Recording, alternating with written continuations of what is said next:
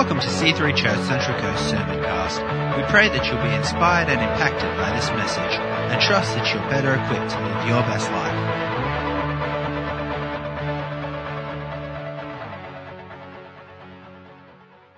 All right, Matthew chapter 1, if you have a Bible, and I want to look at verse 18, reading down to verse 25, and it says, "This is how Jesus the Messiah was born. His mother Mary was engaged to be married to Joseph, but before the marriage could take place, while she was still a virgin, she became pregnant through the power of the Holy Spirit. Joseph, her fiancé, was a good man, and he didn't want to disgrace her publicly, so he decided to break the engagement quietly. As he considered this, an angel of the Lord appeared to him in a dream. 'Joseph, son of David,' the angel said, 'do not be afraid to take Mary as your wife, for the child within her was conceived by the Holy Spirit. And she will have a son, and you are to name him Jesus, for he will save his people from their sins,'" because Jesus means Saviour. "All of this occurred to fulfill the Lord's message through his prophet. 'Look, the virgin will conceive a child. She will give birth to a son, and they will call him Emmanuel,' which means God is with us. When Joseph woke up, he did as the angel of the Lord commanded, and he took Mary as his wife. And he did not have any sexual relations with her until her son was born, and Joseph named him Jesus." Now, I want you to think today about your life being an adventure, because that is how God sees it, and that is how God wants you to see it. And I want you to begin by noticing one person's life adventure from this passage. And he's not talked about a lot at Christmas time, and I'm talking and thinking about Joseph. We don't know too much about him. We do know that from Scripture we're told he had a royal heritage. He was actually in the lineage of King David himself. But beyond that, he was actually a humble carpenter. So he wasn't in a royal position, just had the heritage. We're also told, right here in this passage, that he was a good man. And that's pretty much it. Well, we also know that he had an adventure. And his adventure was just beginning. We don't know if he really expected to have an adventurous kind of life. But when the angel showed up, things started to get rather interesting, didn't they? In fact, even before the angel showed up, just consider Joseph's life when he's engaged to be married to this beautiful young girl, and Mary knocks on his door one day and says, "Joseph, I hope you're sitting down. I've got something to tell you. I'm pregnant." Now, that's pretty full on. And the angel fortunately helped counter that kind of news, because it's all coming to him, not just from Mary, but that's, they hadn't had relations. And so that's pretty full on. In fact, I just heard, incidentally, Douglas Mawson, the famous explorer to Antarctica, when he left his fiancée in England, he was not going to be back for 2 years. This is a true story. It's well documented, and she wrote about it. She wrote to him after they had said goodbyes. They said their goodbyes with a rather passionate kiss, but only a kiss. And then she, in her innocence, wrote about her concerns that she may be pregnant because of the kiss. So that's 100 years ago, and how things have changed. But anyway, here's Joseph, getting the news from Mary, but fortunately also having the news from the angel and appearing to him saying, well, Mary's going to have this baby, and don't worry. And it's, it's a special situation. And so he's, had thought that he would perhaps have to divorce or separate from her to save face and to save her disgrace. So he would have gone through a lot of turmoil, but once he had heard from God, I want you to note how he just says, okay. He just says yes to God. And if you're taking notes, that's a good point to start. Say yes to God. You want to live a successful life? Say yes to God. Say, okay. Say, all right, God. Obey whatever God says to do.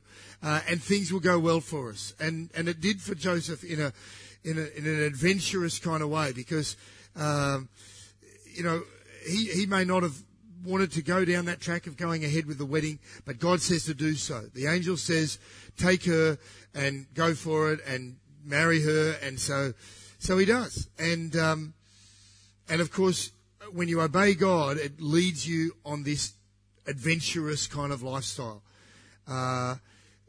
And if you look where it led Joseph, of course, they went to Bethlehem because the census said he had to go back to the birth of his family, and that was going way back to King David. But then they had to take off to Egypt. But beyond the physical, and then they came back and settled in Nazareth. But beyond the physical, geographical adventure, he was on a wild ride because of how God had blessed his family. I mean, he was involved in raising, Jesus, the Son of God. He played a key supportive role right through to Jesus being released into ministry, which didn't happen until Jesus was about 30. So that would place Joseph close to or in his 50s. So there's quite a segment of his life where he's watching Jesus grow up, which you've got to admit would be pretty interesting because Jesus is perfect, so he would have done pretty well at school. So school speech nights, top of maths, top of English, Hebrew, top of, and there's Joseph thinking, wow, want to play soccer? Jesus joins the local soccer team. Think who's going to be a pretty good soccer player. And there's Joseph on the side watching this all happen.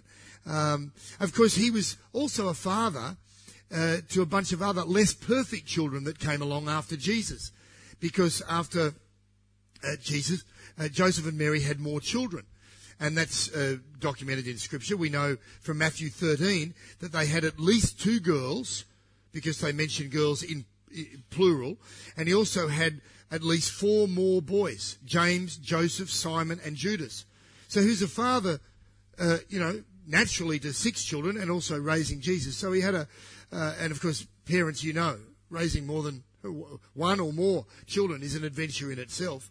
And although his role in the gospel accounts is very much a behind-the-scenes one, you can be sure that it was a very challenging and exciting life because, he shared the excitement of seeing Jesus released into ministry to see who he really was as the Son of God, and then the tragedy of seeing Jesus die on the cross, but then followed by the amazement of the supernatural resurrection of Jesus, and then seeing him go off to heaven. Thinking, wow, there goes my boy. Well, it's not my boy. No, there goes Jesus, God's boy. And seeing that whole development. And then, of course, with his own kids, he saw how they had to accept who their brother was, or half-brother, technically, if you like. For instance, James, it appears, hadn't really been an early follower of Jesus, but ends up becoming one of, if not the key leader of the church in Jerusalem, and writes the book of James later, that is one of the early gospel accounts. It's possible that Joseph was still around to see that book sent out, that letter, I should say, sent out that became part of the canon of Scripture, a book in the Bible. What I want you to think about today, though, is that any life in God, if you're following God, if you're obeying God, is a wonderful adventure. And you get to decide what kind of life you have. You can go your way, and that may look like it's, an exciting adventure, but the most exciting adventure is to say, I will go God's way. I will obey God, and I will follow God, and that's what Joseph did. And I liked what Eleanor and Caleb did at the wedding. Do you remember Choose Your Own Adventure books? They came out when I first started teaching, I think in the early 80s, and the kids loved them at the time. I loved telling them, using them in classrooms at the time, and I thought they were quite cool. You read the story and it says, you have a choice. We open this door or that door. I'll open that door. And you turn to page 45. You've opened the door and fallen into the chasm of death, the end.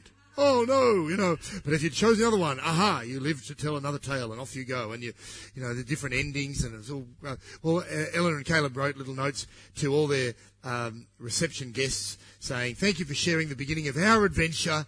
Here is a little adventure for you, And I think people were blessed. I know one friend was particularly blessed because he always wanted to be a ninja. I grew up with this guy, and it was his career choice. He ended up being a pastor, but he wanted to be a ninja. And pretty close, pretty similar. But he got given, coincidentally, Adventures of the Secret Ninja or something, and so it was about ninjas. He was very chuffed. But the fact is, we do get to choose our own adventure. And look, some people are very adventurous, naturally adventurous. And others might think, well, I'm not really an adventurous type. And history shows some very, very adventurous kind of people. For example, 100 years ago, this week, just gone, on Wednesday, mankind first walked onto the South Pole. Roald Amundsen, the Norwegian. He became the first person to reach the South Pole. And it was an amazing adventure. It involved years of meticulous planning, endurance against the elements, bravery to go out into the unknown. And of course, he returned to Norway a national hero. But not all adventures and adventurers finish that way, because even better known than him is a guy called Robert Scott, who was in the Antarctic at the same time. But when he reached the South Pole, he was a month late. And he arrived there to find the Norwegian flag stuck on the South Pole. And he wrote in his diary, "It is a terrible disappointment. This is an awful place, and terrible for us to have laboured to it without reward." And then he wrote, "All the daydreams must go. It will be a wearisome return." And that profound disappointment may have been partly to blame for his fate, because he died on the way back and never made it back. His party faced incredible hardship, and he and his two remaining companions died only 18 kilometres short of a supply depot that they had set up. And earlier this year, I visited the Powerhouse Museum because I had an interest in these sort of people over the years, seeing and following adventures and adventurers. And they had a display that had extracts from his diary and artefacts, because they've got the hut that he worked from, the base hut, preserved down there in the Antarctic. And at this exhibition, I read some of the diary extracts. And he wrote this in his last days in the tent, dying. He wrote, "For 4 days now we've been unable to leave the tent, the gale howling about us. We are weak, and writing now is difficult. But for my own sake, I do not regret this journey." And he had such a classic stiff, the English stiff upper lip. He said this: "We took risks. We knew we took them.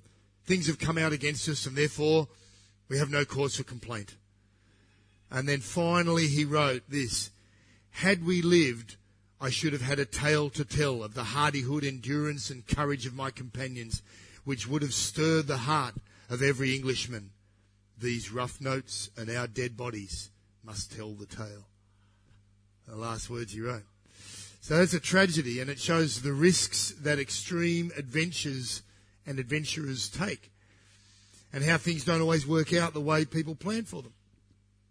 However, the Christian life, although it's an adventure fraught with challenges and dangers and suffering and hardship in a similar way, has God's promise of eventual and eternal victory.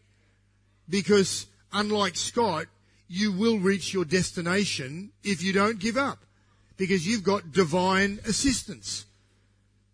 And God will help you get to where you're meant to get to. And in a sense, Scott lost in a very real sense.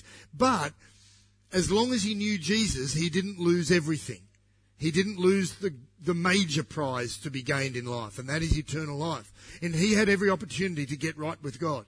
Those last few days in that tent, an Englishman in his team had probably been to Sunday school and gone to church services, and Christian things were very publicly, promoted in those days, and I'm sure they had every opportunity to reflect on the scriptures. However they may have been beforehand, they would have been able to get close to God right at the end. And in a sense, he would have then gained the greatest goal. And he would have gone to eternity, of course, trying to achieve a great goal. And in fact, he did achieve some great scientific achievements. They've got the research that he left behind at their base. The fact is, we're unlikely to die physically for pursuing our dreams these days, but we should share that steely, steady conviction that I would die for a cause if the cause is Christ. And some people are doing that around the world. Talk to John Harris. He'll tell you he keeps in touch with, he's always praying. When we have a prayer meeting, John will pray for the people who are being persecuted because he's in touch with some of these ministries that follow people in countries where extreme Islam is oppressing, any Christian proselytizing or conversion. And in some parts, it used to be under the communist regimes, still in China. It occurs in some nations. People are oppressed and die for their faith. And as I said, you and I probably won't have that opportunity to use the gift of martyrdom, but would you step down the track so far in God to lay it all down like that? The fact is, a journey, a great journey and a great adventure isn't just based on geography. These guys travelled physically, and you can travel for fun. Oh, that's cool. Travel, physically around. Nothing wrong with that. In fact, I think the best travel you can do is when you're coupling it with serving God, like the Matthews experienced in their missionary endeavours in the Middle East, like Dan and Jen will have in Thailand. In fact, we'll have a team that we'll send at some stage to support their work they're doing. Maybe a year from next month, January, early 2013 perhaps would be a good time. And you may, if you haven't already, go on one of these short-term mission trips and experience an adventure in God in that physical sense. But even if you're travelling with that, or you're travelling for fun, for a break, the best journeying and adventuring is really just in obeying God. And that may involve doing some pretty mundane things, because it's still God's will for us to do everyday stuff. It could be housework, woohoo! It could be raising the children, going to work, studying. These don't sound like amazing adventures, but they can be, because the best thrills in life come from serving God, from walking with Jesus, from following God. You can travel, you can do some exciting things, but without God, it's a thrill a minute and it's gone like that, and there's an emptiness waiting. But you get a sense of satisfaction when you're walking with God, even if it is doing some pretty regular stuff. There's great value and satisfaction in being settled in a place in life, in working hard, building a career, building a family, building a home. And that takes time, and it takes regularity, doing the same kind of things. When you read biographies of famous people, famous adventures and all that, it's all very exciting, but they're all the highlights. If you could read about every moment of their life, it wouldn't be that exciting.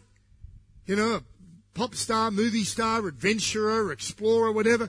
If you read a diary of every single thing they did, you'd think, wow, that's not that much different to my life. They still had to clean their teeth and find that missing sock and put out the garbage and, feed the dogs and chase the dogs because they've got out because somebody left the gate open. But don't mention that, because so what if your son-in-law doesn't know about the dogs and the neighbours and all that? But, what have I said? Anyway, and all the little things that go on in life, that's, everybody has to do them. And you can take a joy in that. Or you can be frustrated and say, oh no, I got to change. I've got to, get something new and change, but you don't need to change your circumstances to change your life, to have a better life. Listen to what Ecclesiastes 3:22 says. It says, there's nothing better in life than for a man to enjoy his work. There's a challenge for you. As you launch into the new year, you don't even need to have a new job. You might get a new job and go for it and develop your skills and go for that promotion or change your career if you need to and all that. But there's a joy you can get a hold of in doing your regular work. And so if you're feeling like your life isn't full of adventure, then I want to encourage you, over these holidays, take some time to seek God and let Him rekindle a fire that you can have for living for Him, that you can carry in everyday life. The people that are on fire, that are full of life, it's not just on the circumstances that they're into. They're on fire all the time. Every day business. They're not just, oh, I'm excited because I just came back from a great holiday. They're excited because they're full of joy. Some people naturally, and Christians certainly, should be supernaturally, in that we've got the Holy Spirit living in us, and it's like, wow, you know. I knew a girl back in our church in Sydney years ago, and she used to greet me all the time with, have you ever seen the day look so bright? That was her greeting. And she'd say it wide-eyed. Have you ever seen the day look so bright? I'd be like, hello, what? No, yes, never. It was a bit like it's like the country. It was her bubbly Christian version of those country blokes that say, what do you know? I always struggled with that, you know. Put the hand out there and be like, ah, you know. These guys used to carrying 8 bales of hay, like, and because I had rallies out in the country, and they'd shake your hand and be like, quick, get the hand in before he breaks it, you know. And then you got to look like it doesn't hurt. Good day, Uncle Chicker, you know. And I don't know what his real name was. I had an Uncle Chicker. What, Uncle Chicker, you know. Good day, Uncle Chicker. Yeah. Ah, what do you know? And like, well, how do you answer that? Hi. Not much. I don't know. Lots. Little. Yeah. You know, what do you know? It's a classic, isn't it? Sorry, I'm getting off track. So, come on. The fact is, you can have the joy of the Lord is your strength, is inside you. It can, you know, life can be an adventure no matter what you do. It's how you do it. You don't need a new car, a new gadget, a new partner, a new house, a new holiday. You don't need anything but a new touch. And these holidays, you make sure you take some time in amongst, you know, all the family and festivities, and to take some time to just get before God and say, God, refresh me, strengthen me, touch me. And, you know, some people get worn out in life. A lot of blokes my age, middle-aged blokes, it's sad. 30-year school reunion a year or so ago, I go back there, it's like, wow. I look in the wrinkles and the grey, and I see 18-year-old kids sort of, oh, I remember you, but Flip, you look sad now, you know, it's a joyful kid. And it shouldn't be that way. And then I meet other people who are still following the Lord in their 70s and their 80s, and full of, you know, Adrian Gray, we'll get him back here in March. In his 60s, he's like an 18-year-old, you know, full of energy. It's threatening. It's exciting. It's great. So listen to this. Isaiah 40, you've heard this before. God gives strength to the weary and increases the power of the weak. Even young people grow tired and weary. Reckon, try and wake them up at 7 a.m. And young men stumble and fall and break their feet on BMX bikes. But those who hope in the Lord will renew their strength. They will soar on wings like eagles. They will run and not grow weary. Praise the Lord. Claim that. They will walk and not be faint. They will run and not grow weary. That was my mantra when, you know, doing a long run once. So listen to that. Did you hear that? Everyone gets tired, but if you wait on the Lord, He'll renew your strength. So, do you need your strength to be renewed to serve the Lord? Have you grown tired and weary in your walk with Christ? And if you have, then you turn to Him and be refreshed and renewed, because we should be growing stronger and sweeter, better and bolder and braver and more adventurous. One more passage, Psalm 84 says we can go from strength to strength. And listen what Charles Spurgeon commented on that phrase in Psalm 84. He said, usually if we are walking, we go from strength to weakness. We start fresh and in good order for our journey, but by and by the road is rough and the sun is hot. We sit down by the wayside and then again painfully pursue our weary way. But the Christian pilgrim, having obtained fresh supplies of grace, is as vigorous after years of toilsome travel and struggle as when he first set out. He's fresh because he has fresh supplies of grace. And so your life, as you finish this year and prepare for a new year, can be an adventure. And it's not dependent on changing your circumstances. It's just having a change of heart and getting fresh supplies of grace. Amen? And being refreshed in God. And so I want you to take that and take a hold of your life, whatever it may be, and not think, oh no, another year I'm doing this again or that. It's like, that's a God-given opportunity. You live in the best country in the world. It's, we've got opportunities to minister to people, to be in a loving fellowship of other believers that aren't perfect, but that's good for you. And, get to know and work with others and believe for other people. Come on, it's going to be very exciting next year. And before we even get there, we've got Christmas. Praise the Lord. Let's pray.